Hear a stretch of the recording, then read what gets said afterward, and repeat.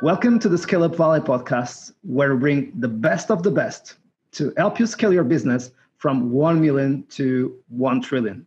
Today, we have a very special guest. His name is YQ, the head of sales at Sendbird.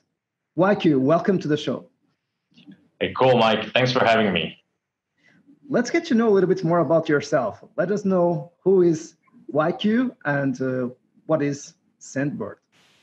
Yeah, cool. Hi, guys. Nice to meet you. Again, thanks for having me. Hope everybody listening in are healthy and safe. I head up sales at Sendbird, focusing on the APAC market.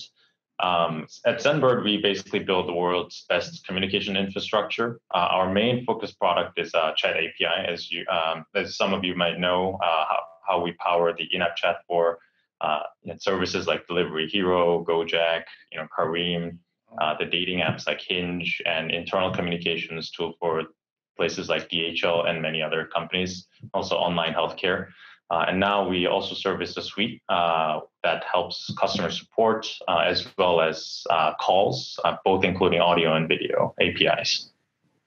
It's amazing. In terms of just to people to understand the stage of growth you are in, I know that you are post Series B, but let us know a little bit more head count, funding rounds, and if possible, the interval. So are you guys going from 5 to 10, 10 to 20 million ARR? So where are you in terms of stage of growth so people can relate in the audience, in the community? Yeah, absolutely. And let me give you some more timeline so that you get a sense of how fast or slow the growth has been. We began roughly around early 2016 when we started out in the winter 2016 Y Combinator batch. That was when we finalized the Sendbird logo really, and we pivoted from our old business to Sendbird. From then on, right now we are on 200 employees, about 4+ years into the brand business. Yeah, funding wise, we've done 2 rounds, Series A and Series B. Of course, we've had multiples of angel and bridge rounds to weather the hard times. We've in total raised about 120 million from Target Global, Iconic, Shasta, and August Capital, and Y Combinator, amongst others. And in terms of revenue range, I can't disclose specifics, but we're in the 8 digits. Of course, our goal is, when do we hit 100 million in ARR? We're not there yet, for sure, but we're trying hard. Yeah. That's amazing. Congrats for the amazing progress, amazing investors, and so it shows some validation that you are doing very good things. And it's a pleasure to share with the community your experience and what you have learned so far. And we are living very special times, as you said in the beginning, and we hope that everyone that is listening us are healthy and well. And with the COVID-19 crisis, this pandemic crisis, this episode, and this is relevant to say in this moment, is being recorded in the 29th of April. So that's the information that we have based on what we are discussing today. And there are always 3 key ingredients that we discuss in the show that are critical to scale up and that we believe are even more important during wartime. And those ingredients are, number 1, radical focus, number 2, world-class leadership, and number 3, strong culture of execution with large speed or huge speed.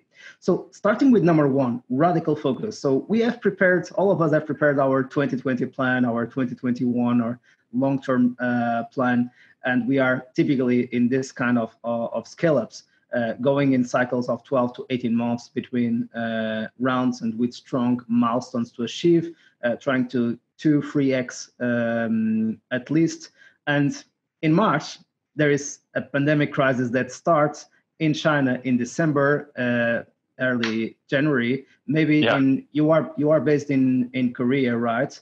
Based in Seoul, yes. And so maybe also a little bit earlier, but it completely changed the roadmap for the year, and we need to adjust. So how did you redefine the critical priorities for the year, and how did you deal with this kind of uncertainty? Yes.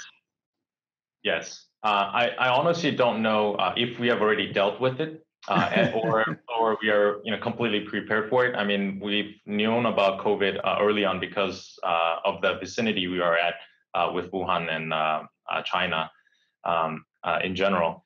But even in early February, I'm based in Korea, but I usually travel as my job demands.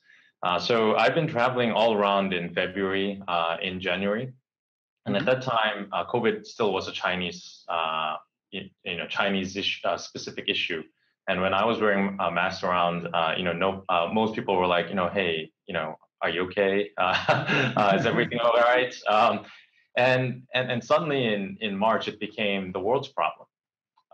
So, and as you would expect from most startups, at our stage, annual planning does not happen in the prior year. It starts in the prior year, but it usually gets formalized in the first quarter's board meeting. So, sort of March-ish was when we really finalized our 2020 planning, only to find out that in a new week, in a few weeks, that we have to rewrite it.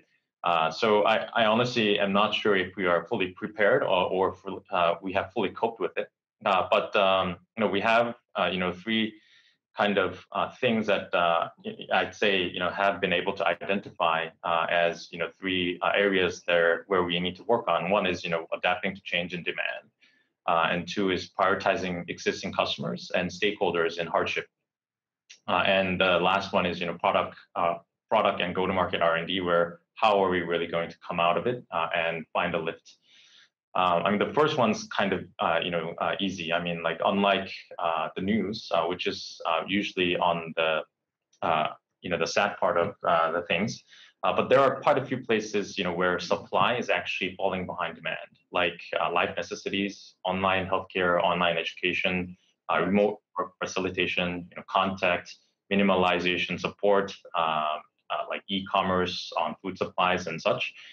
So there are areas where it's actually there is too much throughput to be handled by existing players, and some existing players are trying to scale up, and there are some other players who have infrastructure that are pivoting into it. So it's not new news that we see like convenience stores suddenly trying to launch deliveries, which was completely unnecessary before, but is necessary now. So there are areas where we are trying to adapt to that demand to support.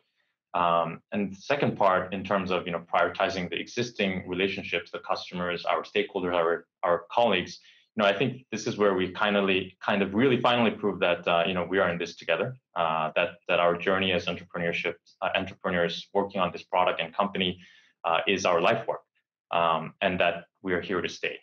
We're not here to kind of always pivot around for revenue or profiteering, or although there is nothing wrong with that.